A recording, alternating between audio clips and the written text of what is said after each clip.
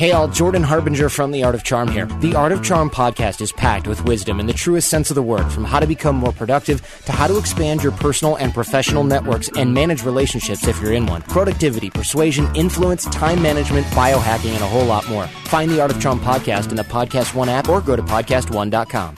The following program is a podcastone.com production.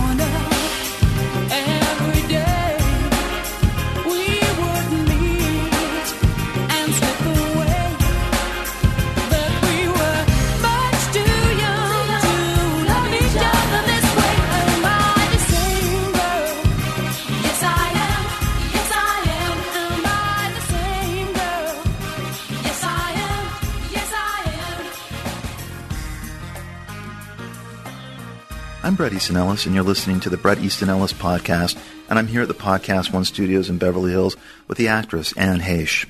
I now tweet infrequently, and I rarely use Twitter in the way it's supposed to be used. The Twitter controversies that I was involved with on an almost weekly basis years ago are a thing of the past, and if I miss the fact that the New York Times once called my Twitter stream brilliant in 2013, I'm now tired of it and can barely even be rallied to tweet that much at all. I announce new episodes of this podcast on Twitter, though a much more effective way to promote it is on my official Bret Easton Ellis Facebook page. But sometimes I'm struck by something and will tweet my thoughts.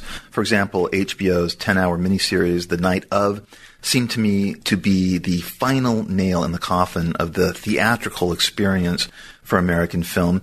Was one such recent tweet, pretty harmless. And a few weeks ago, I happened to see two movies back-to-back randomly for no other reason than they happened to open the same Friday. And this inadvertent pairing of them, both gay-themed and about gay male desire, seemed instructive to me, since Moonlight was written and directed by a straight man, Barry Jenkins, and King Cobra was written and directed by a gay man, Justin Kelly. I am not a believer that only gay people should direct gay-themed films, but in the case of a gay-themed film like Moonlight that is at heart about desire, the whole thing hinges on it, its third act is completely dependent on it, the hand job on the beach seals it. It seemed to be at times the strained, quote-unquote, progressive attempt of a straight artist to present what it's like to be a version of gay. The actual physical desire depicted visually in Moonlight is pretty much non-existent, and when there are flashes of it, it seemed to me so obviously not the work of a gay sensibility that it pretty much undermined the movie for me, a movie that has broken out of the crowd because it checks off every box in our current obsession with ideology: black, queer, homophobia, bullied, toxic masculinity, victim. It's a veritable rainbow for the New York Times cultural coverage and approval. And yet at times its aesthetics save it from drowning in ideology and not quite letting the queer black man at its center be presented as magical elf or saintly E.T. or baby panda. It moves into something slightly more original than only that. The aesthetics of King Cobra are not as fancy literary as Moonlight, and there's no way I'm going to be talking about it as a better movie. Yet its ideology is more interesting to me on an aesthetic, emotional level, because King Cobra just presents a true crime story where all the lead players just happen to be gay in the crazy real-life drama of it all. And it's not about bullying or victimization or marginalization or inclusivity, the things listeners of this podcast know I don't respond to in American movies. Of course, the boy in Moonlight got a losing ticket in the birth lottery and grows up poor, whereas the gay white dudes in King Cobra are distinctly middle class and therefore have more opportunities to squander their white privilege, which they do spectacularly. Moonlight loves Chiron's pain because without it, the movie wouldn't exist. It's a victim narrative. The teeming sexuality of King Cobra and the business of gay masculine desire, the filming of it, the buying and selling of it, the trademarking of it is what gives that movie a reason to exist. Gay men as superficial capitalists driven to crime seems to me in this moment a more progressive step in post-gay cinema than yet another anguished victim scenario. Your approval of Moonlight is supposed to make you feel virtuous. The tweet was going to suggest all of this in 140 characters and compare the two movies in the way they handle sexuality. One is upfront about its nudity and sex scenes, and the other is so chaste that it is borderline unrealistic. And that one is written and directed by a straight man, while the more explicit one is written and directed by a gay man with straight actors bringing their game on. And because Twitter has no context, I added that instead of having the conversation here on Twitter, there would be a discussion of the two movies on an upcoming podcast. And yet, staring at the tweet before I posted it, complete with the posters for both films, oddly enough, almost identical in their design and blue and pink neon color patterns, I thought the tweet could be taken as racist, even though race had nothing to do with what I was thinking about. It was purely about how gay sex is represented aesthetically within the dream bubble of each movie. I was going to tweet something like, quote, I get the ideological importance of Moonlight, but King Cobra speaks to me more on an emotional, aesthetic level that I prefer, or something like that. The tweet was fine and innocuous, but putting up the two posters side by side revealed the black face of a male child compared to 4 white male faces, 2 younger men, 2 older men. The black face looks contemplative and sad. He's a victim, by the way. And the 4 white faces are cocky and determined. And that's what King Cobra is selling. The 2 younger men are shirtless and very handsome, and they are selling the come-on of the movie, which is sex, because King Cobra is set in the world of gay porn and based on a true crime story from about a decade ago. My admiration and problem with both movies is not grounded in race or in ideology, but in aesthetics and my own personal taste. They are about tone and approach, and especially about how gay desire is presented by both movies, how one seems imbued with a gay sensibility while the other doesn't at all. And therein lies an aesthetic problem for me. I fixed the tweet and posted it and then forgot about it until a couple of days ago when I began making notes for this podcast. Mark Duplass on this podcast said that one of the reasons he's glad to be a new member of the Academy of Motion Pictures Arts and Sciences, he was asked to join last year, is so he can support a movie like Moonlight.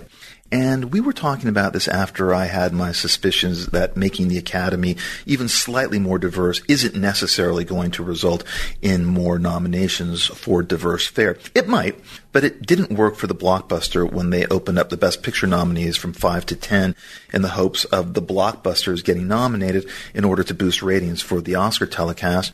And unless the studios are actually making and promoting diverse Oscar fare, such as Denzel Washington's adaptation of the August Wilson play Fences, then it is doubtful that just because a movie has diverse casting in it means it will automatically be awarded by the Academy. Though it does look like Viola Davis in that movie has become a shoo-in now to win Best Supporting Actress. I hadn't seen Moonlight when Mark, who is white and straight, was on the podcast, and the movie hadn't even been released yet, but there was a certain kind of voice on social media that was supporting the movie unequivocally without having seen it. People in essence saying they would definitely support this movie that was an example of queer black cinema weeks before the movie opened without knowing if the movie was any good or not.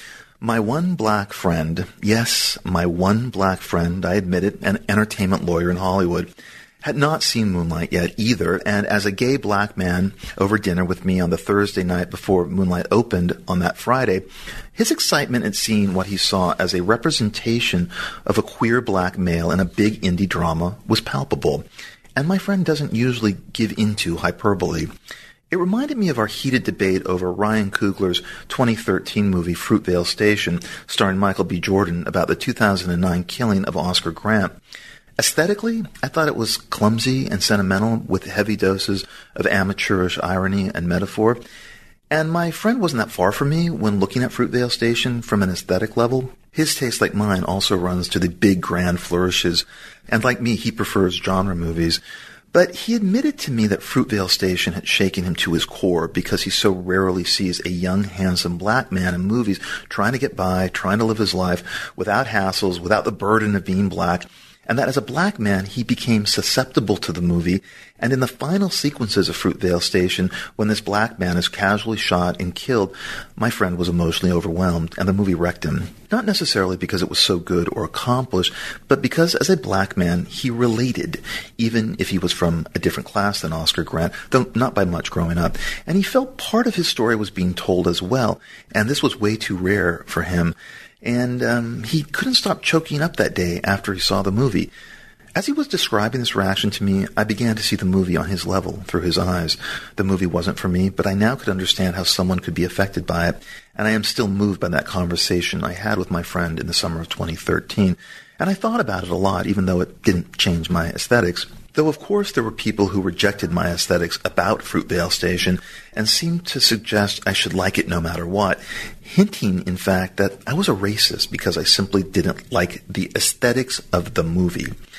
But this is the age of Comrade Snowflake, judging everyone so harshly if one resists and questions the threatening groupthink ideology of what their idea of progressive inclusivity is for all, or else, meaning we can't make fun of our differences, everybody has to be the same, and you become a bad person if you don't like something, or you're automatically a racist or a sexist if you refuse to join the group. This is what happens to a culture when a culture doesn't care about art anymore. When did people start identifying with victims? And when did the victim's worldview become the lens in which we look at everything? Why is Moonlight so inordinately drawn to the character of Chiron, who over the course of the movie we see at 3 different stages in his young life, child, adolescent, and man, in 3 separate sections? Because Chiron, born poor and to a drug-addicted mother and absent father, throughout the movie is a victim. And here we are in American indie movie's favorite scenario, a victim with a capital V. From his very first scene, Chiron is a victim of bullying, a passive and spiritless boy, though we do get a snippet of him joyfully dancing in a scene at school.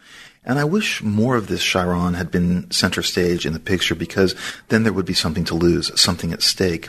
Dramatically, and I'm talking within the realm of the movie and not what happens exactly in real life, if Chiron was openly different and an outsider who was also a fighter, had sass and attitude, that type of boy, instead of a mute and expressionless victim, this would have made his eventual victimization and his downfall and his withdrawal from life all the more devastating. We would have really felt the erasure of this boy's personality that bullying can cause. But Chiron is devoid of personality and individuality from minute one, which of course the movie wants to argue is the whole point. And how could he possibly be any of those things I mentioned if the world won't allow him? Well, conversely, that is why people explode and express themselves, often exactly because of a societal pressure. So he's mute and in pain. Why would you want this to be your point person in a movie, any movie? What is there to lose with this character? The movie's reason to exist is Chiron's pain, and you can either find this fun and enjoy movies like this, or you can patiently sit through it, occasionally admiring the artistry while enduring the boy's torture and unhappiness. Chiron is endlessly bullied. He's a gay martyr, and his mother is a crackhead, and she's kind of like a more cliched, less entertaining Monique. Moonlight is basically a thin boy's Precious, complete with therapy session scenes, angry outbursts, tearful apologies, but without Lee Daniels' crude and invigorating showbiz vulgarity. We have been over this material so many times before for decades. Just maybe without the woozy poetic stuff. The movie is at times a compendium of the most cliched scenes from Ghetto Cinema 101, as reimagined by Terrence Malick perhaps. And yet, this approach mostly works because this style mutes the cliches. Mom whacked out on drugs, begging her son to get her cash, check. One friend is urged by the forces of toxic masculinity, check, to beat up another friend in order to prove his toxic masculinity. And that scene makes no sense. It hasn't been prepared enough for us to understand the action of the bully. We don't know why Kevin would be persuaded by another student who we've never seen him with to commit this act of violence. But it doesn't matter because the movie wants to get to the beating of Chiron, because this is when the movie is most excited by the victimization, as it is in the following scene with Chiron bloody and sobbing in the principal's office, an adult figure who offers him nothing. The movie keeps asking us to endure Chiron's pain, and yet why? There's nothing to love about Chiron. There's nothing at stake except his sadness and pain. He's not into anything. He's not into music or poetry or comic books. He's a cipher. And because of this, Moonlight likes those bullying scenes best, when the movie becomes active and not passive, and this is when Jenkins is strongest and most direct as a filmmaker. Watching Chiron victimized is the movie's reason for being. The movie is an elegy to pain, and it's bursting with one feel-bad moment after another, a litany of rejections. But suffering is what awards season loves most, as does the new audience enthralled to victimization. Sometimes Barry Jenkins doesn't make a big deal of things, and that's when the movie works best, as visual mosaic, casual and loose. Other times the violins and cellos and oboes start swooning over the soundtrack, indicating to us a more aspirational, high-minded movie, and sometimes its earnestness is everywhere, and the movie is pristinely well-intentioned and wants you to admire its style and good taste. The movie is enthralled to pure victimhood when it badly needs more humor, more lightness, more sexual flash. The whole thing is dour and downbeat, and it doesn't seem to understand that these two styles can coexist. It doesn't understand that we'd be interested in Chiron if there was a fighter in him. But the movie believes in the noble suffering of victimhood and has little interest in making Chiron a stronger character. He's an enigma, and the movie is curiously fascinated with him. But why? Because he's a chaste, beautiful, sad-eyed teenage angel and victim. This chasteness reveals the heterosensibility at work in Moonlight in relation to how it portrays gay male desire. Not that Moonlight needed to go all Greg Araki on us, but the movie has no sexual heat. And except for the bullying, it sidesteps scenes by aestheticizing them because they might be, too upsetting for the audience? As when Chiron's mother, Naomi Harris, screams at him as a little boy and calls him a faggot. But we don't hear the word, we lip-read it, and the film over-stylizes the scene by playing it in slow motion, with music ladled over it, and the distance lessens the pain. It seems evasive, as if this primal gay boy versus mother scene is something the straight writer-director just couldn't comprehend. A group of schoolboys compare dick size, and the scene goes nowhere. But that's the movie style, elliptical and non-committal. There are two dreams, one with teen Chiron, Ashton Sanders, watching that classmate Kevin having sex with a girl, but both of them are clothed. And oddly enough, there's a dream the man Chiron, Trevante Rhodes, has of the older Kevin, Andre Holland, standing outside a restaurant smoking a cigarette, also clothed, just in close-up, that is so arousing to Chiron that it makes him ejaculate in his sleep. And for those of us who have had wet dreams, I have no idea why this happened to Chiron based on the dream itself. Now, Moonlight is only a movie, and Barry Jenkins can make any movie he wants, and he seems to have done it with little or no interference, and that's a good thing. But there seems to be missed opportunities here, as there are elsewhere in this very mild movie. Moonlight makes it very easy for straight and black audiences to respond to it by removing actual gay sex from the equation. But I also think this is why audiences outside of the mainstream upscale Hollywood liberal bubble are laughing at the movie, as a writer posted in Vulture last week in a post called "The Sad, Surreal Experience of Seeing an Audience Laugh at Moonlight." The writer posted about the differences of seeing the movie at a press screening and then seeing it with a paying audience at the Brooklyn Academy of Music on a packed Friday night, noting that the audience was rejecting scenes and laughing at them in the way the scenes portrayed sexuality. And I don't think the audience is wrong in the way the writer takes them to task. Their reaction is real. And if that's sad and surreal to you, then I think you might be a bit out of touch. I think that audience is more hip and modern than the sentimental narrative wants us to believe. The movie approaches everything way too evasively and with such solemnity that I'm not surprised paying audiences are giggling at the self-seriousness of the movie and its lack of being upfront about gay shit. In the beach scene involving the teens Chiron and Kevin, the movie slows down and starts talking poetically. "I cry so much I'll turn into drops," Chiron says at one point. There's half a kiss. No tongue, no skin, no flesh, no reciprocating. No matter how damaged and passive Chiron might be, this would be the film's opportunity for him and the movie to explode with awkward passion, let all the pent-up feelings finally out in this secret moment. And maybe this would scare Kevin, who we have assumed is straight up until now, and would have laid the groundwork for the severe beating that happens later, which still, after two viewings, makes absolutely no dramatic sense to me at all, except that the movie just wants it to happen. When we finally meet Chiron as a man in the third section, and it's 10 years later, and he's a somewhat successful drug dealer, and he's almost as mute and sullen and inexpressive as he was when we last saw him, I kept thinking, wouldn't it have been a more progressive view that Chiron had defeated his victimization, and this big and beautiful black guy could have easily found so much physical intimacy and affection, and maybe even love on the down low, maybe dissatisfied, maybe unhappy, but that would have been a dramatic progression. Instead, he is just a man-child who has not had sex since that hand job, and Moonlight wants us to believe that the most chaste hand job in the history of movies stunted this stud into celibacy. If the boys had given each other blowjobs, I doubt the movie would have been as wildly acclaimed. Obviously, Chiron still gives meaning to that shoreline encounter from a decade ago, and I guess that's the real romance of the movie, Chiron, the romantic victim. But maybe if he had a boyfriend, if maybe he had a semblance of a sexual life, maybe if he was defiant and a fighter, the one moment the teenage Chiron takes action and commits an act of violence, the movie suggests the Chiron I wanted to see more of as a moviegoer. And all of this could have deepened the drama, and then we could have found out that he's still obsessed with Kevin, and that's why he drives all the way from Atlanta to Miami 10 years later to see him. I would have found that profoundly more moving than the mute, childlike Chiron who can barely even tap into his emotions, and I found the movie set up as drama and not as sociology somewhat regressive. But I believe audiences and straight critics prefer it this way, and that Chiron remaining a VIP, victim in pain, is what sells the movie to them. Maybe it's telling that the lone negative Moonlight review is from the gay black critic Armand White, though both Wesley Morris and Hilton Als loved it. Maybe if Chiron had stepped up but was still wounded by what happened to him, that would have made so much more dramatic sense, even if this is not what always happens in the real world.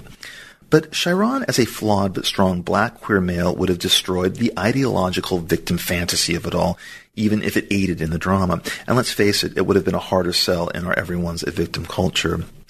You can kind of see Chiron's repression when he teases one of his boy dealers working for him about money. You can imbue this ragging as a sexual tease on Chiron's part, though the movie dares not go there.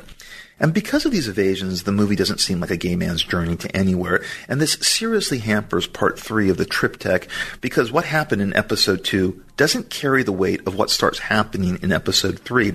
The pieces fit better in part 1 and into part 2. The big scene in the restaurant near the end of Act 3 feels like it's from a play, fake and stagey, and yes, from a gay playwright. And yet the actors and the director sell it, even though the Vulture writer noted that the Brooklyn audience watching the scene reacted to it as if it was watching a sitcom. Sexy Chiron, as a smart man with desires, would easily, with his body and looks, have gotten a lot of action anywhere he went. But the movie wants to keep him a neutered angel boy man who cries about his mom and still thinks of a hand job he got from Kevin 10 years ago. That's a literary conceit, the hand job that cannot be forgotten. That the adult Chiron would not be on the DL and satisfying his desires is also a literary fantasy, but that's part of the sullenness of the movie and underlines the basic conservativeness of the movie as well, proud of its values and what it represents. An Oprah movie, perhaps. When it comes to sex, it feels like the movie is pulling punches, and it becomes slightly maddening. The wet dream is just a brief montage of Kevin smoking a cigarette. Maybe if it was the younger Kevin, it would make more sense, but since Chiron hasn't even seen the older Kevin at this point, you wonder who he's dreaming about. Audiences, according to the Vulture piece, laughed at this sequence too. As a dramatist, and especially as a gay man, something feels off to me, and I'm not sure why more gay men aren't talking about these omissions and the chastity of its ending, where Chiron goes back to Kevin's house after the restaurant scene, and then nothing happens. Forget sex, what about a kiss? But no, instead of sex, we get a hug. When asked about this, Barry Jenkins has said that what Chiron needs at this point is affection more than sex. Well, the question is, can't he have both? And aren't the two intertwined? Jenkins' answer is a straight man's answer, not a gay man's answer, and that's why the movie feels emotionally lopsided. Certainly Moonlight is a Black Lives Matter movie, and the black bodies of the adult Chiron and the kindly, saintly drug dealer Juan, who took care of him as a child, seem now in this moment as a defiant rebuke to the endless parade of lifeless, murdered bodies of black men we have been privy to in the media in shooting after shooting after shooting. Seeing so many black men slaughtered this year makes one understand the importance that is being placed on Moonlight's fragile shoulders. And part of the rapturous response the movie has received from the mainstream media is that it portrays a different kind of black man that we haven't seen in movies, and this is a new thing and something to be celebrated. But really, is replacing the thug with the oversensitive and victimized man-boy a sign of progress? The movie seems created to be idealized by our victim culture. Chiron's not messy, he's not difficult, he's presented as squeamish about gay sex as much as perhaps the straight men in the audience are. The movie is almost overly thoughtful and solemn about drugs, about crime, sex, being gay, and it embraces shame and guilt as primary motivators. It's almost delicately miserablist, but the rarity of its main character gives the film somewhat of a free pass, allowing people to overrate it. We are in a strange moment where Moonlight becomes something that it's not, a masterpiece. It's a story that needs to be heard, of course, no doubt, and yet the overprotectiveness of the reaction to Moonlight can be seen, of course, no doubt, as condescending as well. When TV creator and showrunner Shonda Rhimes was accused a year or so ago by a viewer complaining that there was too much gay sex on her TV shows, Rhimes shot back, wagging her finger, that what the viewer was watching was not gay sex, but just sex. And some of us scratched our heads. It is? As a gay man who is not neutered by his homosexuality, when I look for pornography online, I'm not typing in sex.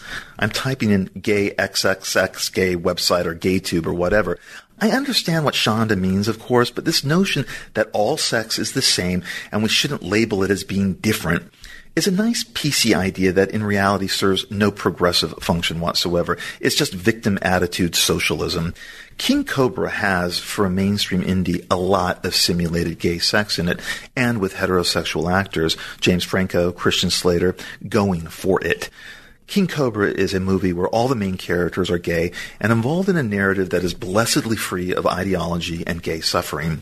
The suffering in King Cobra is caused by capitalism, and being gay for the most part is not the point or part of the pain. The gay men in King Cobra have already worked through their gayness, their issues. They have other issues and problems to deal with.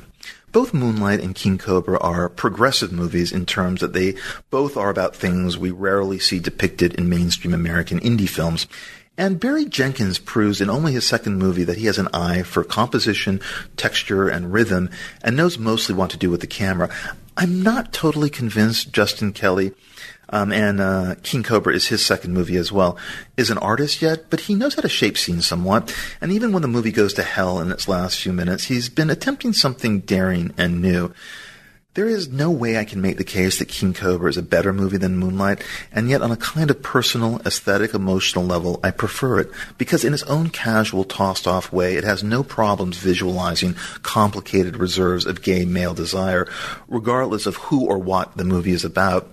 Juxtaposing King Cobra with Moonlight reveals that white privilege makes it easier for the guys in King Cobra to effortlessly connect and publicly exploit their sexuality and bodies. And yet, and I think this is key, all the sex scenes in King Cobra don't take place on porn sets in front of the camera, but they are private scenes among the characters that reveal their desires and motivations, meaning the gay sex in King Cobra is not dictated by the porn milieu it takes place in. And this is why the movie seems a step ahead of Moonlight.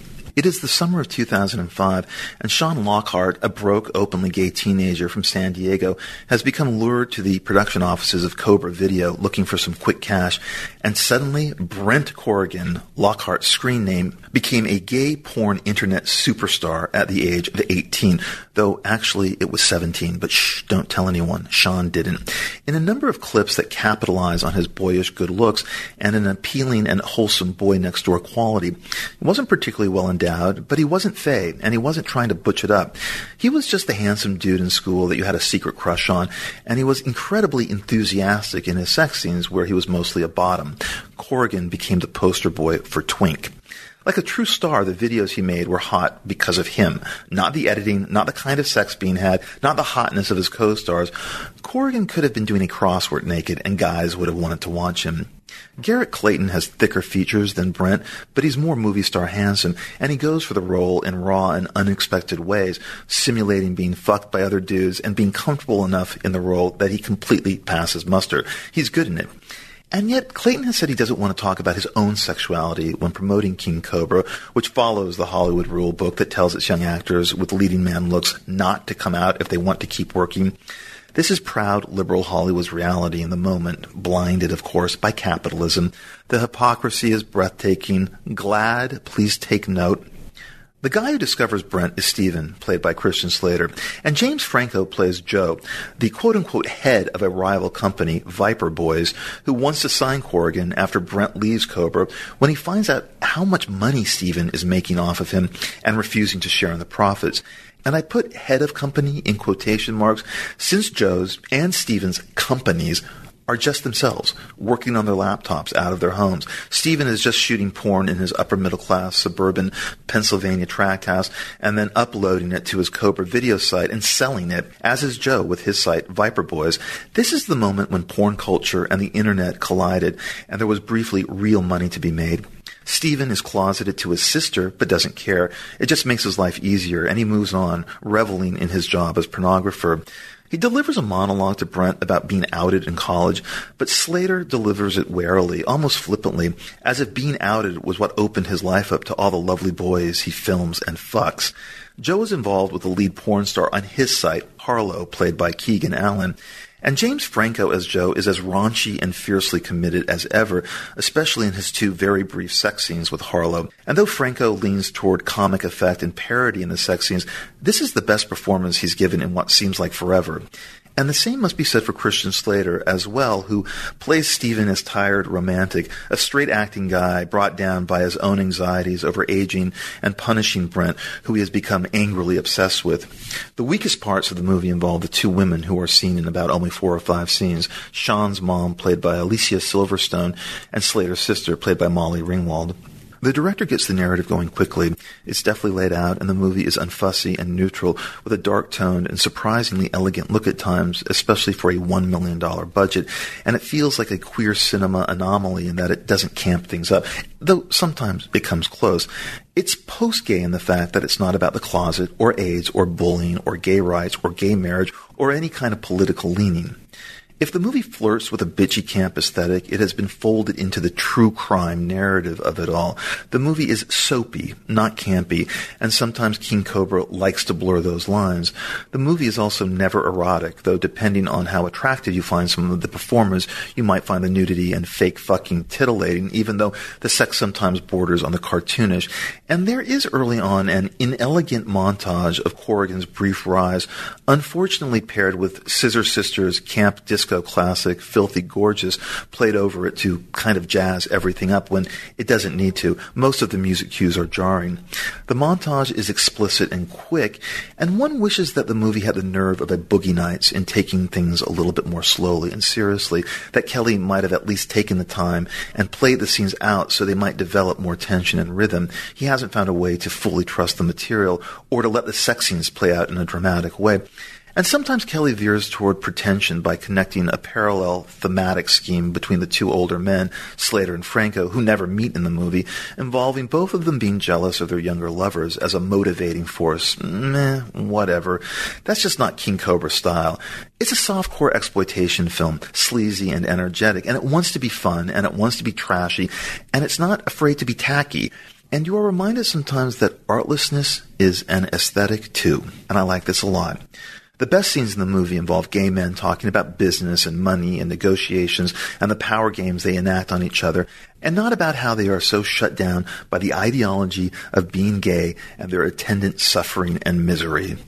The most compelling scene in King Cobra is a long take in a sushi bar with 3 of the leads discussing business, and it's done in a very, very slow zoom and full of behavioral details and funny asides and digressions that suggest the movie King Cobra could have been if only the rest of the movie had taken this scene as its main cue. And the problem is that King Cobra is only 90 minutes long in its bare-bones retelling of this somewhat sordid crime. And that is not enough time to cram in all the particulars, including who these people were before the crime and what happened to them afterward.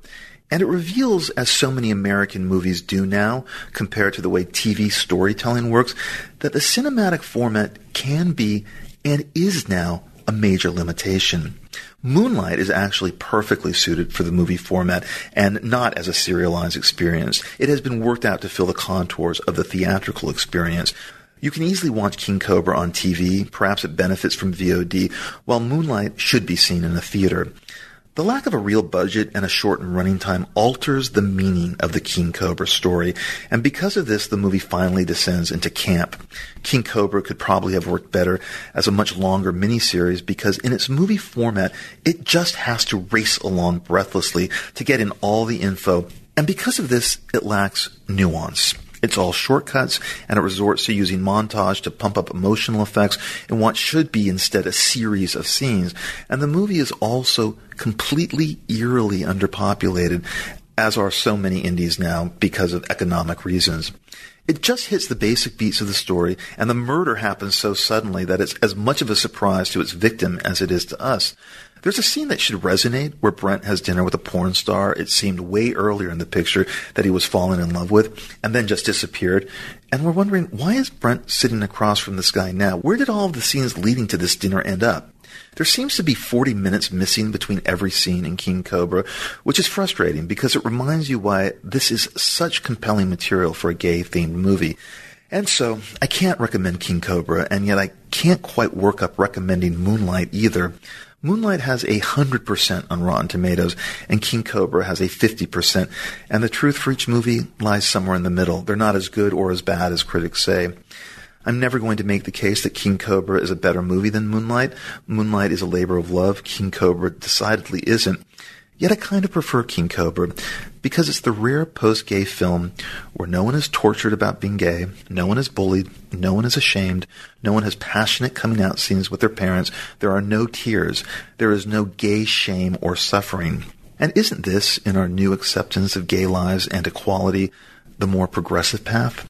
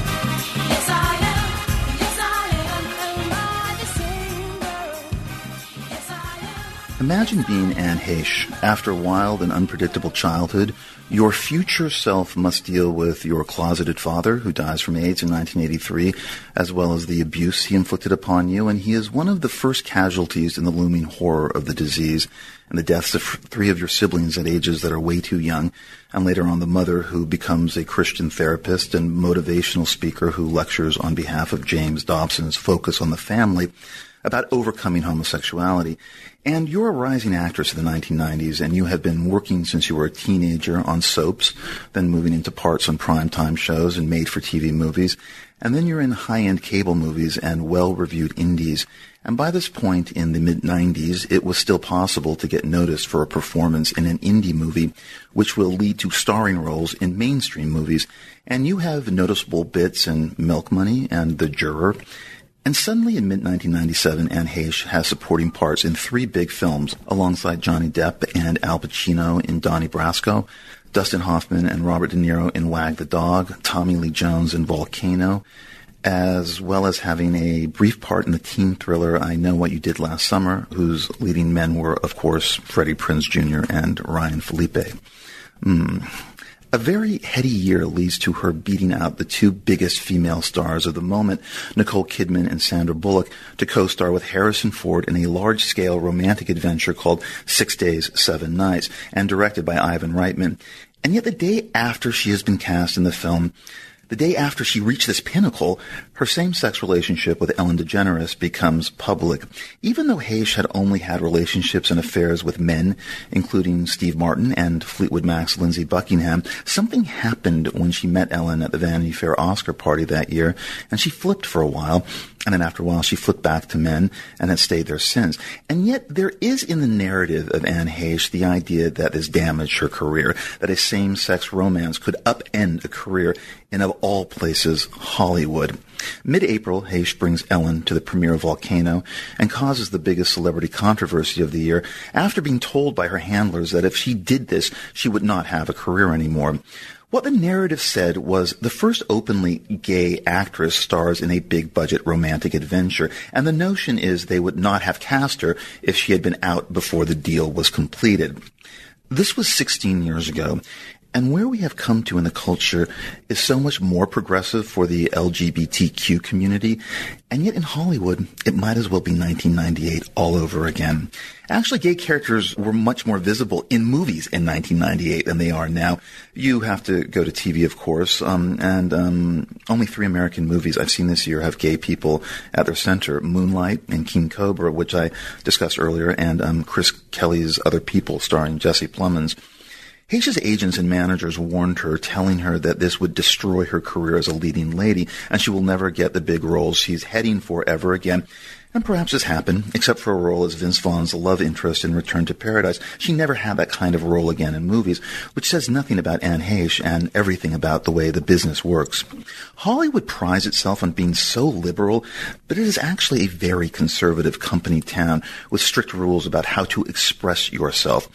And I guess you either find a space that is tolerable for yourself and that you can live with, or you don't.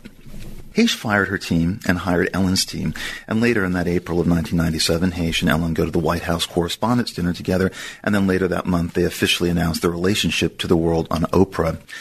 The relationship didn't last, and this is detailed most fascinatingly in Anne's memoir that she published in 2001 called Call Me Crazy. So what did Anne Heche do after Ellen and her career as a leading actress imploded? Well, she got married to a man, she had kids, she did theater, she did a lot of movies as a supporting actress you may have heard of or maybe not, among them Birth and John Q and Cedar Rapids. But mostly she did a lot of TV. The work ethic is amazing. She has continuously worked as an actress in TV for almost 30 years since those first soaps. From Ally McBeal to Everwood to Nip Tuck to the series she starred in Men in Trees for 2 seasons, to HBO's Hung, to Save Me, to Quantico, to Dig, and now to the new sci-fi series Aftermath, which she stars in with her handsome partner in real life, James Tupper. And it's about a family that from minute 1 in the pilot is battling the apocalypse that has begun on Earth, and which we will be talking about later in the podcast. Gay in Hollywood is easier on actresses than actors, I believe. Flirting with bisexuality as a young actress or a pop star is sexy and titillating, but men can't do this. And if so, only in a wink-wink comic style or being seriously an evasive cock tease a la Nick Jonas. I've known gay actors who have a certain look. They are not character actors. They are leading man actors. And that might mean unusually handsome. And because of this, they are closeted. And when I say a certain look, casting a digital series I shot last summer, I completely saw firsthand the differences between the types we were looking for in certain roles and the types we were looking for in other roles. All types need not apply for certain roles. Young gay actors with leading man looks usually do not come out in Hollywood. And when they do, they realize rather swiftly where they are regulated to, as anyone from Wentworth Miller to Rupert Everett will tell you. If you're a character actor or a comic actor, chances are much better for you. No one cares. Why don't leading man actors come out? Well, it's the money, stupid. It's a business decision. The thinking among them goes, if you're telling me that I need to be open about who I bang for some obscure moral ideological purpose instead of maybe being able to make a living, even a fortune, if I don't reveal it, what do you think I am, a moron? I said something that pissed off a lot of people a few years ago about the movie version of 50 Shades of Grey when some women were voting for Matt Bomer to star as Christian Grey without, I thought shockingly, any of them knowing he was openly gay and married to a man. And on Twitter posts, this was at a point where I was delusional and invested in writing that script, I basically said, the studio, the corporation making the movie, will never cast an openly gay man in the lead for that film. And I also didn't think women would necessarily buy into the fantasy of the film with that particular leading man. I was considered a self-hating homo for pointing out the reality of the business to people. E.L. James told me she just didn't think Bomer was the right actor for the role, and Bomer's husband called my agent and yelled at him about me.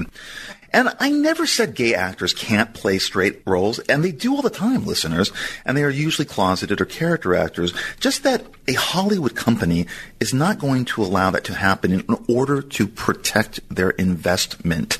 The thinking in Hollywood is that homosexuality harms the bottom line, meaning Hollywood isn't filled with homophobes. It's just about what makes money. Anne Heche was not gay, but fluid in that moment, and yet the perception of gayness is what moved her career in one direction rather than the other.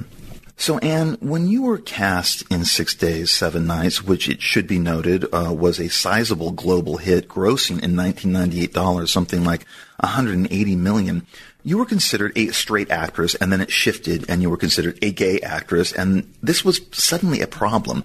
I know that the director, Ivan Reitman, when this was announced, told a reporter, quote, "I think it will harm the movie's reception, and it makes me nervous," unquote, though he later retracted this. Harrison Ford, you said, was always supportive and didn't care. You're told by the people managing you that you're not going to get the jobs you want because you are in this relationship with Ellen. It has now been 18 years since this went down, and now in 2016, looking back at the madness of it all, how do you view it now? How do you feel about it now? I mean, I read your memoir, which was published in 2001, and you seem to be in a pretty good place at the end of that memoir when you said you had been crazy for 31 years and now you were not. Now in 2016, as a woman of a certain age, looking back at that younger woman and what happened to her, what do you think not only about that younger woman, but also what happened in that moment? What is your takeaway with 17, 18 years of hindsight? There are so many things that are flooding into my brain. To answer your specific question about the moment of 6 Days, 7 Nights, falling in love with Ellen, the reaction, I will say that I never would have gotten 6 Days, 7 Nights if Harrison Ford did not say, "Frankly, my dear, I don't give a damn." Interesting. And he called me. I remember picking up the phone in our home in the kitchen, and he said, "Anne, this is Harrison Ford." And I said, "Well, I'll be." "Hi, Harrison. I'm sorry. I'm so sorry all of this nonsense is going on." And he said, "Well, I wouldn't be calling if I would do this movie with anybody else." Were there then any weird vibes on the set of 6 Days, 7 Nights? Because you had been cast, as you said, before the relationship was announced, and everyone assumed you were straight. Now you suddenly weren't. Did you notice any kind of shifts in the production or any shifts of feeling from Ivan Reitman, the director? Well, to say, it's interesting to talk about because I don't think people have ever been I don't know what the word to describe you talking to me about this is. Brave enough to ask me, maybe sensitive enough to ask me about this time in my life as bluntly as you are asking. It's not that I've been unwilling to talk about it. It's that no one has ever opened the door to actually observe the reality of what happened at that time. And the range, as you said, we are here to talk about feelings, the range of emotion that I've had from devastated to elated to feeling that what I did was important to feeling that what I did was absurd. The range is there.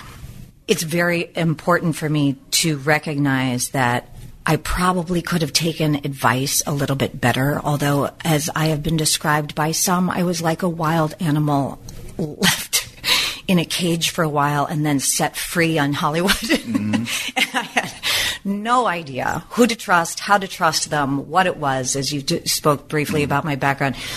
I didn't even understand what it was to be a person who knew that if somebody was talking to me, that I could absorb it and learn from it and trust it. Right. I had none of that. So and it again becomes layered, and I don't want to ramble, but part of what struck me so about Ellen was, to me, her representation of truth. Because I had been so buried in so many lies that I determined were the reason my family fell apart, died, was homeless. Like, what I equated that with was lying. If somebody just told the truth, then for gosh sakes, my life would have been better. So I set about to do that. Well, in doing so, I still didn't have any boundaries. I didn't understand that you don't blather all over the place. I didn't know. All I knew was that this could save me if I don't lie to anybody. So the notion that not only was this woman who, by the way, I did see across a crowded room. I had no idea who she was. She was wearing a blue suit and emanating, like she was like a shining light I had never before seen. When I turned to ask who that was, people literally laughed at me. It was the moment she was coming out on TV. I didn't watch TV. I didn't grow up with TV. It's funny that my career is TV and movies because Star Wars was my first movie. And by the way, I told that to Harrison Ford, and he nearly fell off the chair and said, "Don't ever tell me how old I am again." But then he ended up writing it into the movie because he cared so much about our truth as a couple in that movie, and I think it comes across. Mm-hmm.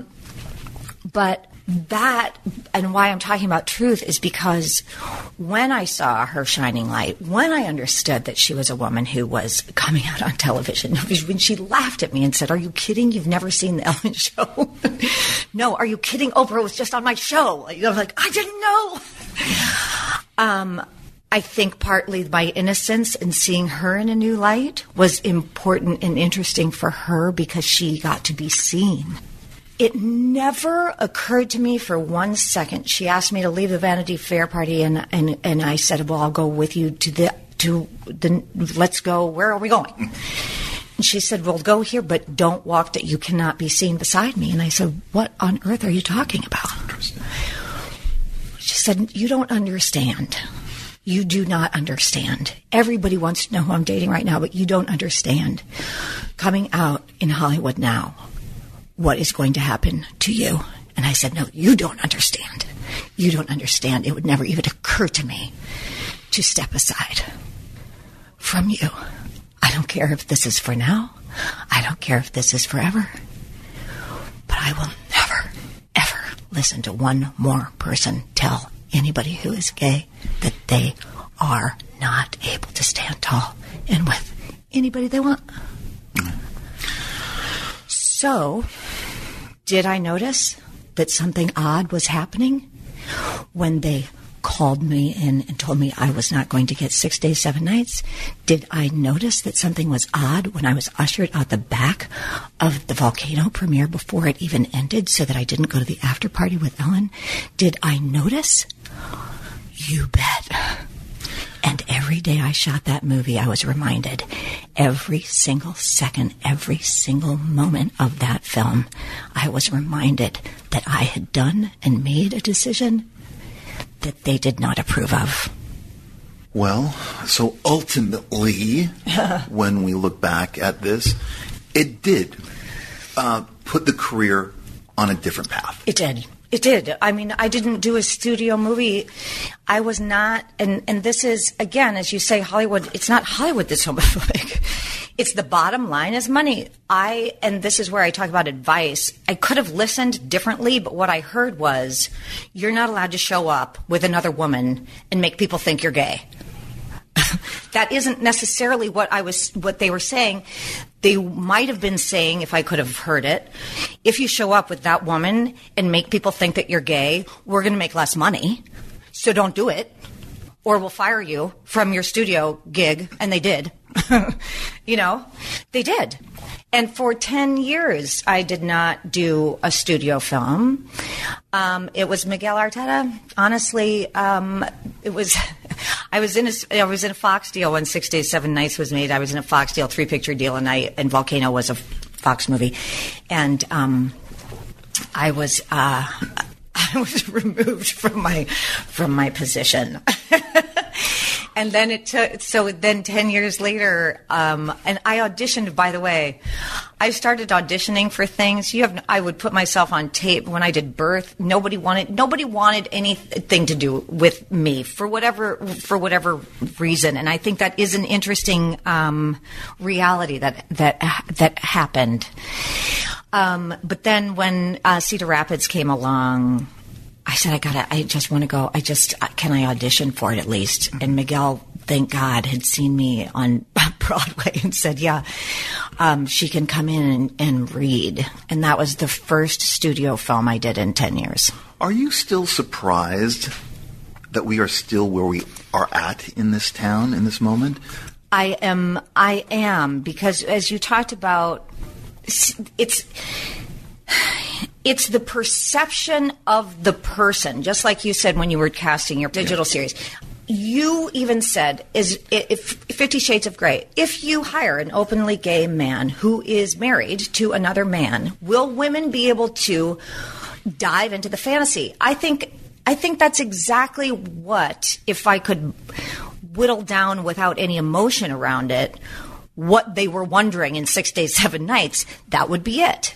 Can men dive into the fantasy with her when her sexuality is so being presented so vocally and publicly to another woman? And I think that, there is some validity to that, which I understand. But I noticed a double standard with actors versus actresses having same-sex flings. I mean, there's very little chatter about Kristen Stewart, her affair with St. Vincent that she's having right now. And Lindsay Lohan's relationship with Samantha Ronson didn't really harm her career. I mean, she did other things that harmed her career, but not that. But why do I think if Rob Pattinson showed up on the red carpet with a new boyfriend he was having a bisexual fling with, or Chris Hemsworth did the same, that there would be a lot more objection and ridicule and rejection? I mean, I think women can always talk about being bisexual or being attracted to other women or even fake making out with other women or kissing other women publicly, and yet men can't unless it is kind of comic. And do you think this is true? And if so, why the double standard and why the lack of equality here in a way? I don't think there is a double standard. What other women do you think have come along and they're openly gay women and they're leads of films? True. Tell me. Who? None. None. That's true. And same with men. None. No. That's not where people, it has not changed for me at all. I mean, Ellen's new girlfriend, Portia, I don't know what happened to Portia. I can only imagine because I was in a relationship with a woman she's in a relationship with, so I have some ideas about what happened that has nothing to do with Hollywood. Mm-hmm. That's a different part of whatever is going on in her life. But she was a lead on television shows and a celebrated actress, and I haven't seen her career exploding. Yeah, true. Ellen Page. Mm-hmm, right, yes. Ellen Page was poised. I mean, and dare I compare myself? True. It was a similar career journey up, Juno, all of a sudden, and now she's gay. Guess what? She's doing a is she doing a podcast? I think she is, actually. Right. And that's not to say that's not where her career, that's not one of the things that she wanted to do in her life, but she is no longer the lead of studio films. I'm shocked, and I guess I'm not shocked because I've been attacked by the gay media as well, that since you didn't conform to the gay media's narrative about being gay, that I sensed a hostility aimed at you from the gay media when you were promoting your book in 2001. And I remember so clearly reading that big interview you did in The Advocate. And it almost seemed like you were being accused as being some kind of traitor to the cause. Totally. It was so mean. And I really thought, okay, so this is where we are. This is the line in the sand the gay media has drawn. And believe me, I've been on that sand too. But I've been on one side of that line too for having certain opinions about the gay community. And for some reason, it's even worse because I'm a gay man. But do you remember feeling this at all? Oh, yes. Oh, I felt like I was ostracized. I mean, Again, my ability to either hone what I was saying in a more appropriate way, sure, I could have learned, I could have been better, I could have been more eloquent, but I wasn't. The truth to me was, again, the thing that I felt necessary to explore. When we did the March on Washington and I stood in front of millions of people, it was an unbelievable moment in my life. And when I look at the things that I've stood up for in my life and been a part of, I have such a celebration in my heart. So that balances, that's just to go back and say, that to me is what balances my understanding of why that happened with me as an actress. It all is about the same thing that I'm about in my life. And what has guided me to being here, and what I really feel is my win, really, my life. When I said, "Please come out," please, as I said, please come out, because there's nobody who understands more than me that we are in the dark about sexuality. I worked on a soap opera for years. There were maybe the entire writing staff, not to expose, please don't go looking back. I'm not meaning to expose anybody here. Mm-hmm. The producers, I had a crew of the most talented, most wonderful people who helped guide me through my life. None of them would come out to me. Mm-hmm. Yep. They lived in privacy and secrecy. And I'm the first person you should be able to tell. I have no judgment about anything. I'm like, go truth, baby. You just tell me who you are, and I will celebrate it and help you get to wherever you want to be. If I can help, I'll do it. If I can love you through it, I'll do it. If I can put my arms around you and tell you you're okay, I'll do it. That's me. That's Anne. And still the shame that I've witnessed in so many people. Please come out. Please come out. Please come out. I thought people would think it was interesting. I thought people would think it was a relief to say I wasn't born this way. When I first said that, I choose. It's the most incredible thing. You can choose who you want to love. That ended my support. And that is one of the biggest curiosities. If I were to do an essay in school, if I were to ever be lucky enough to have gone to college, which I'm not, which I didn't, but if I were to do a thesis, I think it would be on that. Empowering a consciousness to go someplace outside of the safety zone has been where I think I've been teetering every time I do an interview. Honestly, that's where I feel like I am with my life. If people were like doing, that Chinese jump rope, which is 2 jump ropes, mm-hmm. going, and you're like always trying to go in, and it's not just one. That's me. I'm like, wait, do I go in? Sometimes I get into the comfort zone, and I can jump, and I can jump, and I can jump, and people are like, okay, we'll go with it. But often I'm tipping into a place that feels a bit unsafe for people to talk about. As someone who has been a part of movies for the last 20 years or so, what do you think has happened to movies? I can't imagine that in this moment there are young actresses like yourself who in the mid to late 90s could have had today the opportunities you had. The fame is different, the money is different, the budgets are different. The studio movies you made during that era you were coming of age in are not being made anymore, and certainly not as lavishly and not for the same price. The Juror cost $45 million to make. Donnie Brasco cost $35 million. 6 Days, 7 Nights cost $70 million. I Know What You Did Last Summer cost $20 million. The mind kind of reels now. Even Jonathan Glazer's Birth from 2004 cost cost $20 million to make. And you give a great performance in that movie for anyone who has not seen it. Gus Van Sant's remake of Psycho cost $60 million in 1998. That's $60 million for a Psycho remake. We are now in a completely different movie era for numerous reasons that we talk about on the podcast. What do you think about these kind of films that were character-driven and adult, and how they have mostly disappeared from the slates, with TV having taken its place, but without the care and expense that went into the making of these film productions? Have we lost something? I feel like we've lost. I mean, I say this on sets. It has so much to do with the romance being gone. And there are things, of course, directors have talked about, and cinematographers talk about the loss of film and what that is. But the repercussions, the things that people don't necessarily think about. Film, it was tangible, first of all. So your senses were.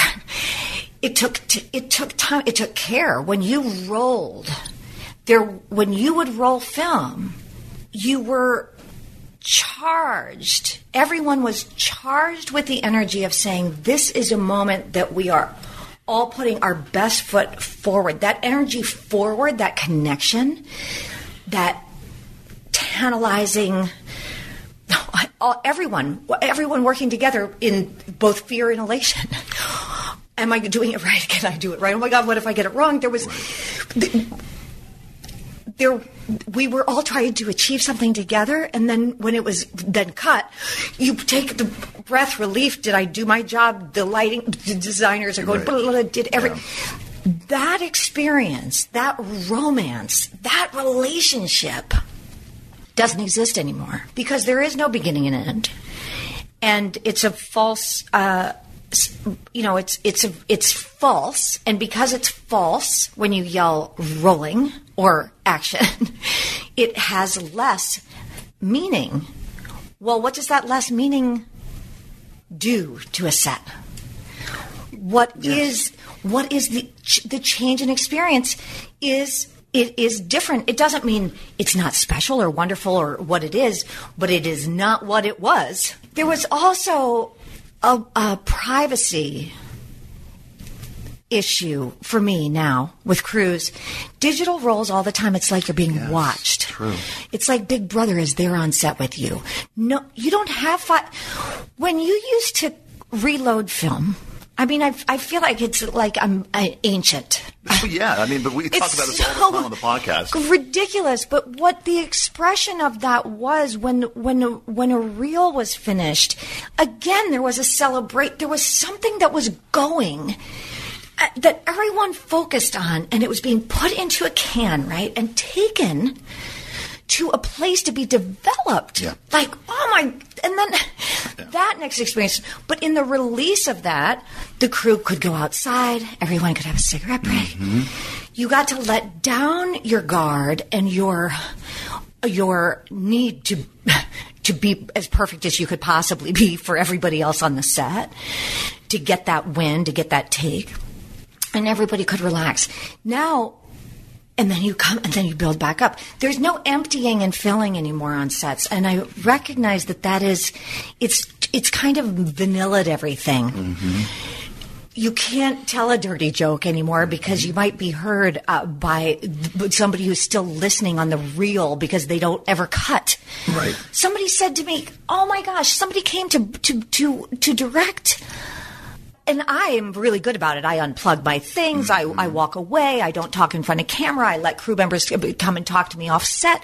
I do things to make sure that people get breaks as much as I can. Mm-hmm. But then I got a call from a director who came to do an episode of Aftermath, and she's like, "I know what kind of girl you are because I heard you on your when you weren't shooting." Oh, you know what kind of girl I am, huh? First of all, that's how you kind of recognize who I am, because of the jokes that I tell when this fake cut is good. First of all, that's false. Mm-hmm. You know, there were like 5 different reasons why I was like, I'm not going to like this director, but that was the beginning of uh-oh. But that's the thing. Everybody feels that way. So when we talk about the movies, the care... Wag the Dog, I sat around a table for 2 weeks with David Mamet and Bob De Niro and Dustin Hoffman and Barry Levinson talking about the story. Right. Oh, my God. Do you the involvement, the care, the intense dedication to the glasses that Dustin was going to wear on his... It was a group decision.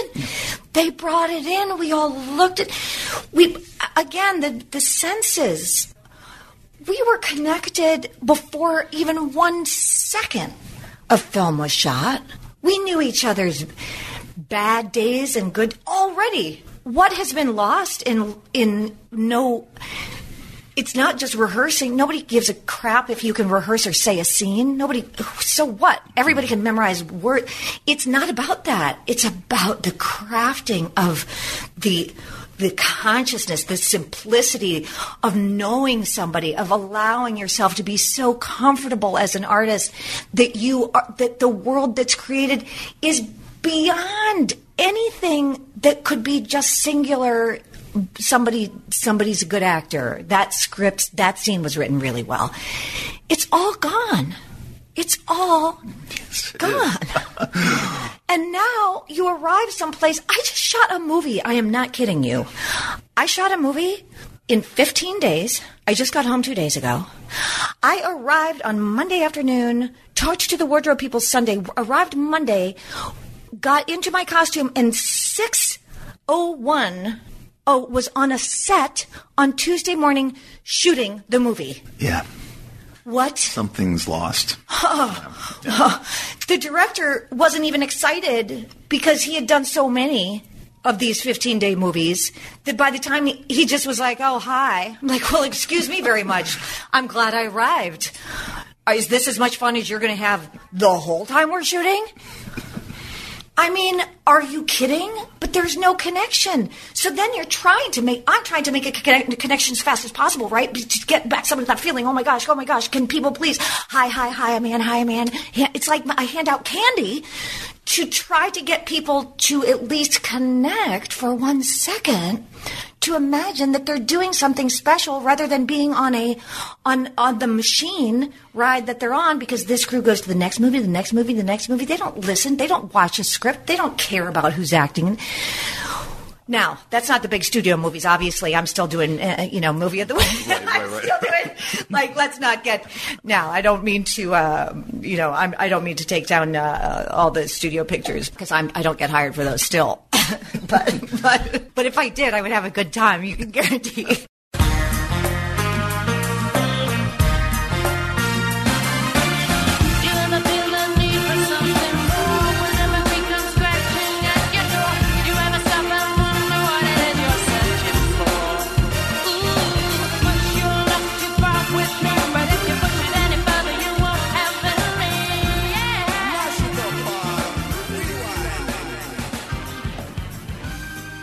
There's been a lot of talk about equality in Hollywood and women in Hollywood, and I don't think there's anyone who doesn't agree equal pay for equal work.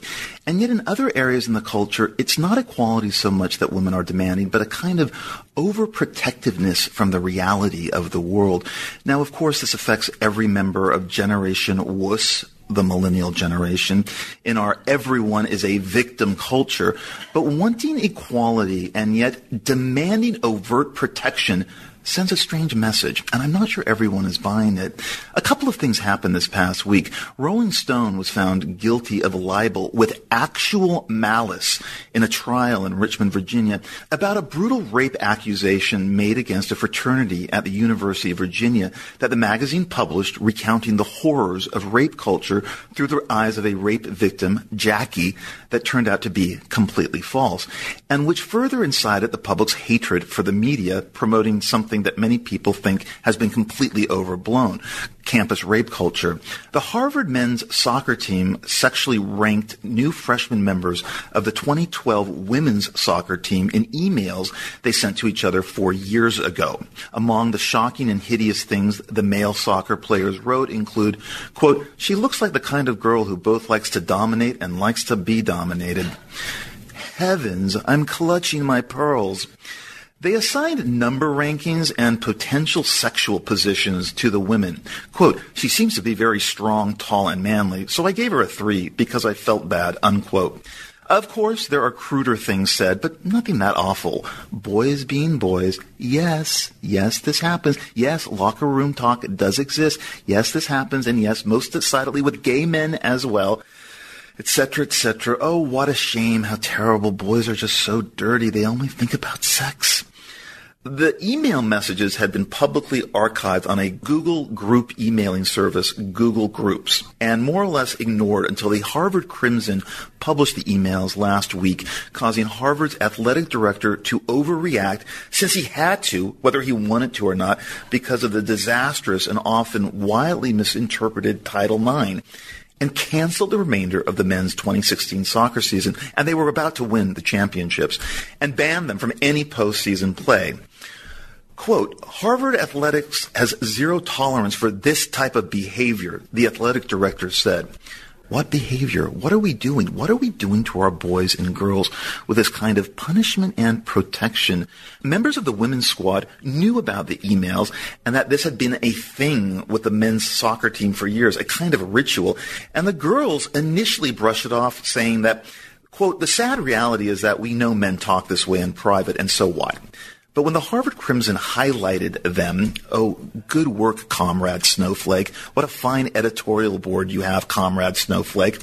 And made them more visible, the girls were embarrassed and freaked out, further victimizing themselves. Does any of this narrative bother anyone? Are there any free speech advocates out there who find this rather chilling? Are we protecting women from a reality that is pretty hard to contain, male lust and the male gaze? And does this punishment fit the supposed crime? Are we overprotecting girls in a kind of neo-Victorian manner while at the same time demanding equality and punishing men for saying what they want to say with their gender-based aggressiveness? Do we want to start neutering men? If you want to look at last summer's all-female Ghostbusters through the same equality lens that women demand from men, then you should be able to call out the racism and sexism of this new Ghostbusters.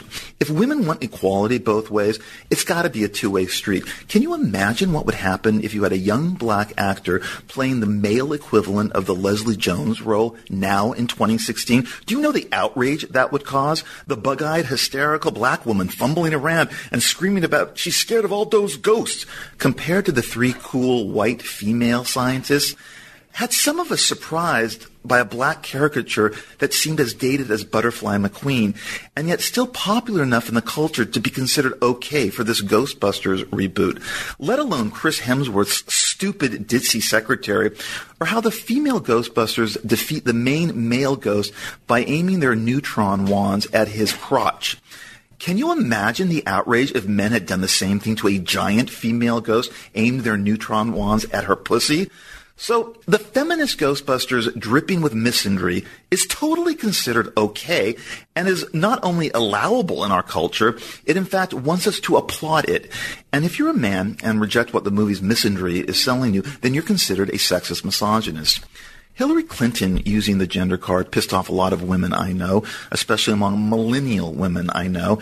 And when the Donald Trump comments about pussy grabbing were leaked, I don't know any women whose minds were changed, because the women I knew were offended that they should be offended. And I'm talking about Clinton supporters as well as Trump supporters. And there are many women who reject self-victimized third-wave feminism and want their feminism to be defined as what Camille Paglia calls street-smart Amazonian feminism.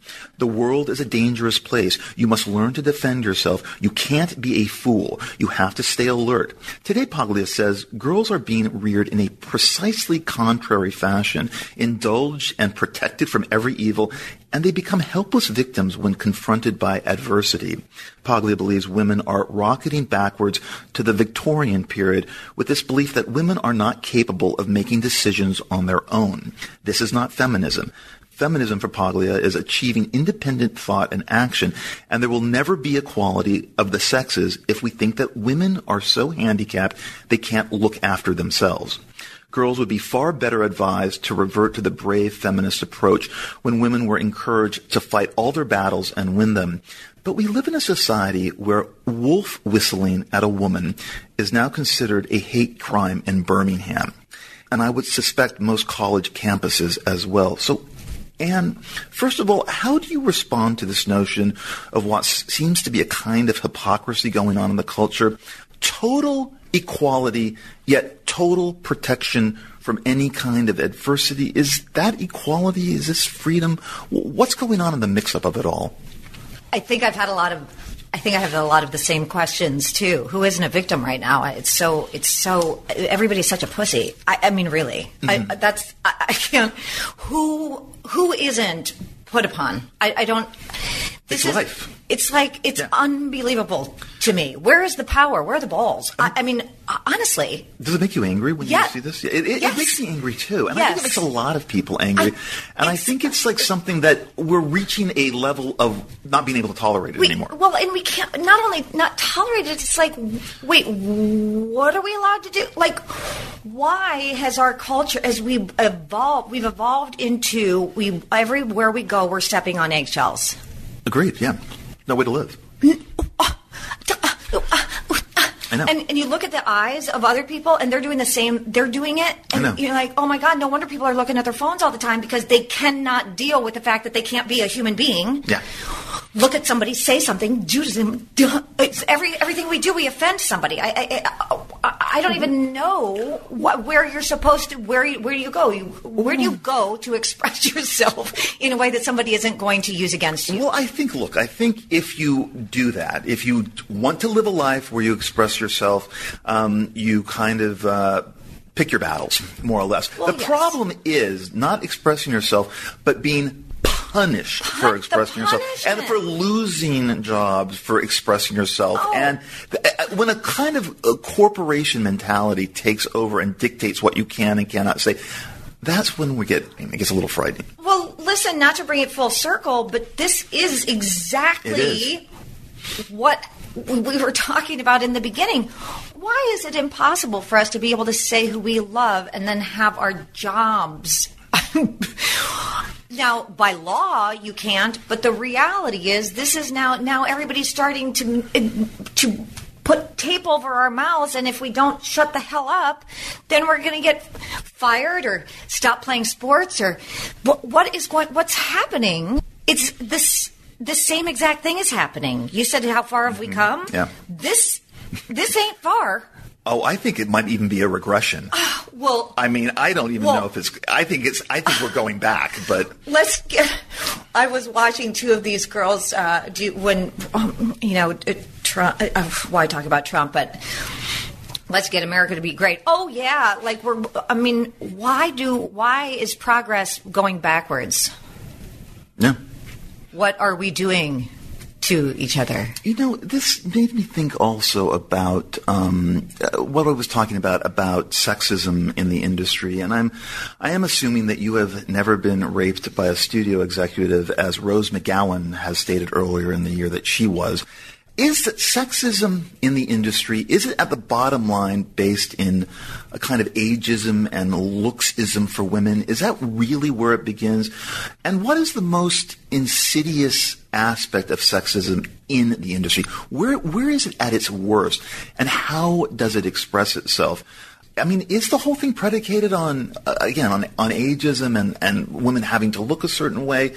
And is it kind of a business decision? Is it what the audience wants? I mean, sexism and, like we talked about earlier, homophobia is tied into business decisions. Or does it go deeper than that? What has been your what you've come up against in the business at all in terms of seeing, oh, this is sexist. Oh, yes, sexism is here. Well, I will state just 100%. It's absolutely here. It's disgusting. Personally, how I was handled is, I'm actually kind of interested that Rose actually comes out and says, no, but you're not allowed to talk about it. But does it go deeper? I think it does. Is it about ageism? Well, why do people abuse young people? Why are there coaches at Penn State? Why do we have men abusing younger men in the locker room or in the showers, blah, blah, blah? What's happening in the Catholic Church? Why is it young boys? And I would equate a similarity that doesn't have anything to do with Hollywood. It has to do with a position of power. Interesting. And a younger, more innocent, more fearful mind that cannot understand how to bridge the gap between what's happening to them and how to express it because of the small position they think they will lose. Okay? The gap isn't about beauty. The gap that is ageist to me is the unformed spirit is used because of the inability to comprehend how to give it a voice and feel safe. And so, yes, is that used in Hollywood? You bet. Yes. Is it used when they say, why don't you come on in here and suck my dick in order to get a job? Yes. Is it used, oh, you don't want to make it on the cutting room floor? Yes. Is it, do you want this part in this movie? Yes. Both male and female. Yes. Okay?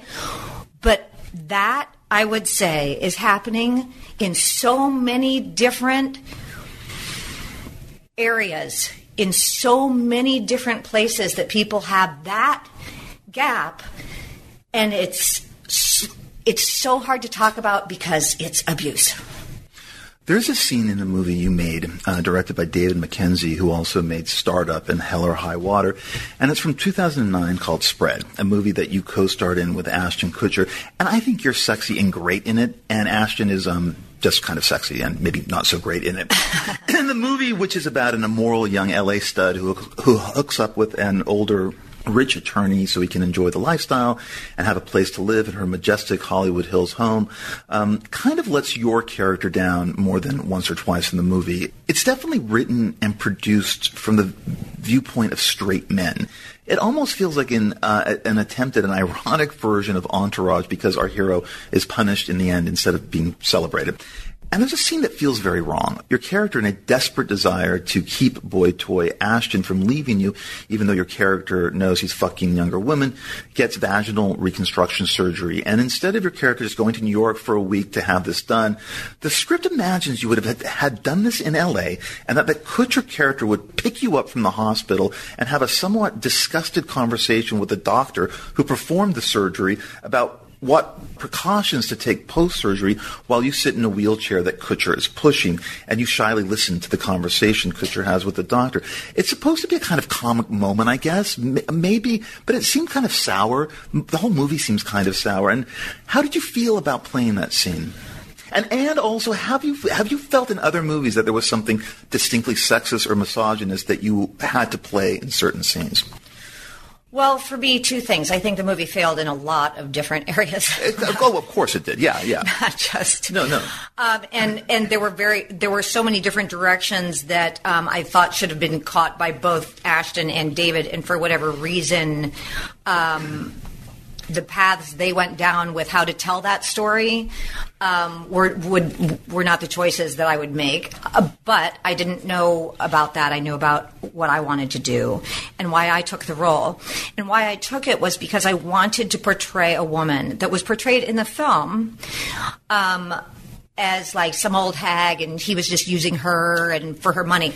I wanted to portray, from my point of view, women who get into a position where they are powerful, they're gorgeous, they spend money, they have money, and their weakness is they are so fragile, because I knew the destination that I had to get to. And for me to have vaginal reconstruction, that's about as difficult a journey as I had to take for a character in terms of self-loathing. That is one of the reasons I did it. Interesting. And so I needed to not be a person that you think is that loathsome of themselves in the beginning, and that hides and hides and hides and needs and needs and needs so much from such a dick that she's willing to take a knife to her body. Yeah. I know women like that. Oh, yeah. I do That's too, why I played that role. Fascinating. And that's why I sat there like a quiet mouse and listened as this disgusting user prick talked to a man I let cut my body. Kind of connected to that, I wondered, how did you feel about being murdered in a movie? How does it feel to be stabbed to death in a movie? How did it feel to play that scene in Psycho that Gus Van Sant directed? Is there something kind of odd and out of body about going through this as an actress? Or is it just so technical you're only aware of that? Or is it personal? Well, that's an interesting... Psycho is maybe a unique experience because we were literally doing the movie exactly as Hitchcock had done. Right. So, a very strange project for anybody who wants to see it. It was, and I thought it was wonderful. I mean, I loved what Vince did. Anyway, because it was truly technical. You know, he was literally trying to recreate every shot. So the interest in doing it was like doing an art project more than it was playing a character. Right. It's like, wait, I have to do... My biggest concern about that was and the murder, it was all exactly as it had been seen. There was nothing personal about it at all. Right. My biggest concern was, can I leave my eye open long enough for him to do the shot that Hitchcock couldn't complete, and that now we had technically understood camera work enough that he could take and carry the shot the way that he wanted. So I had to leave my eye open longer than Janet Leigh. I mean, that's honestly, that was how personal I made that killing. I think I take most things... I think I believe in making things, here comes the word, as truthful as possible. And in being in a character, it's not just about being in that little character. It's about what the whole thing represents to the community of people that I'm lucky enough to be talking to through the movies that I do, or television shows, whatever they are. I know you're a mother. You're in a relationship. You're constantly working. Do you have time to watch TV or movies? And if so, has there been anything you've liked lately? You wrote in your memoir that you were movie mad as a kid.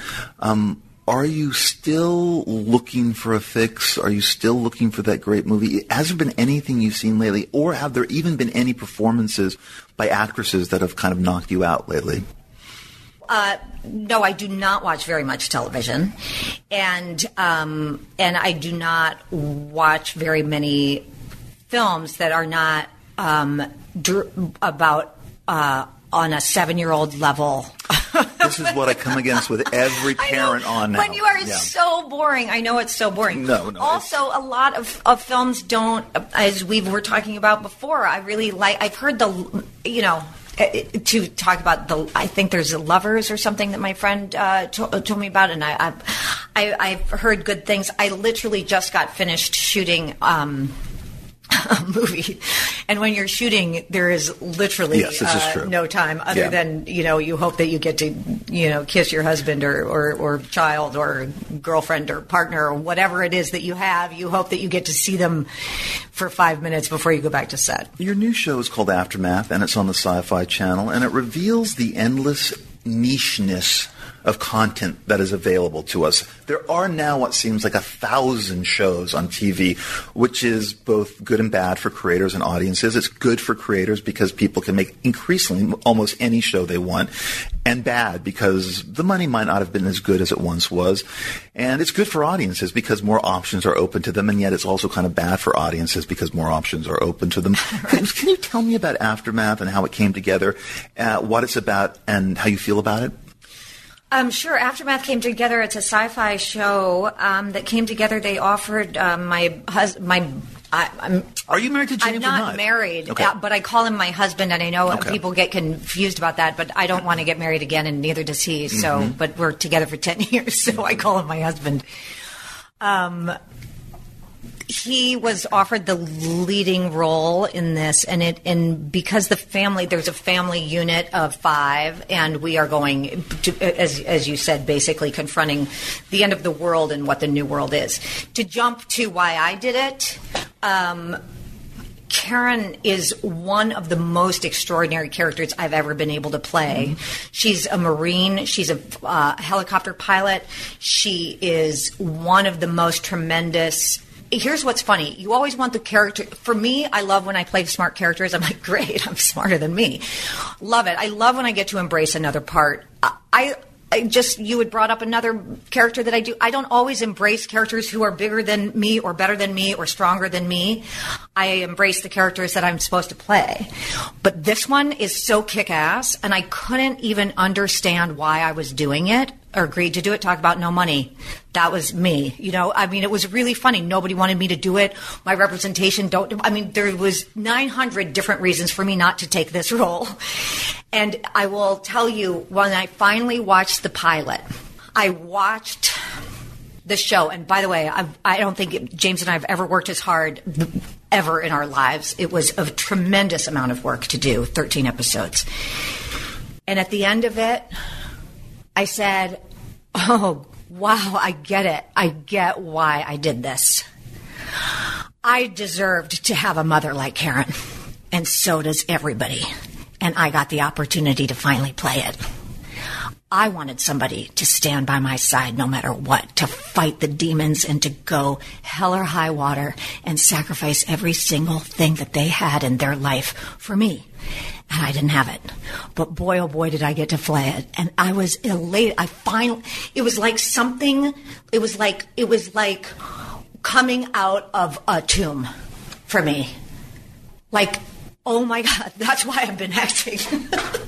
To get to a place where I could show the kind of mom that I wanted for my life. And so I love her. And that's who I get to be. I get to be that mom for my kids.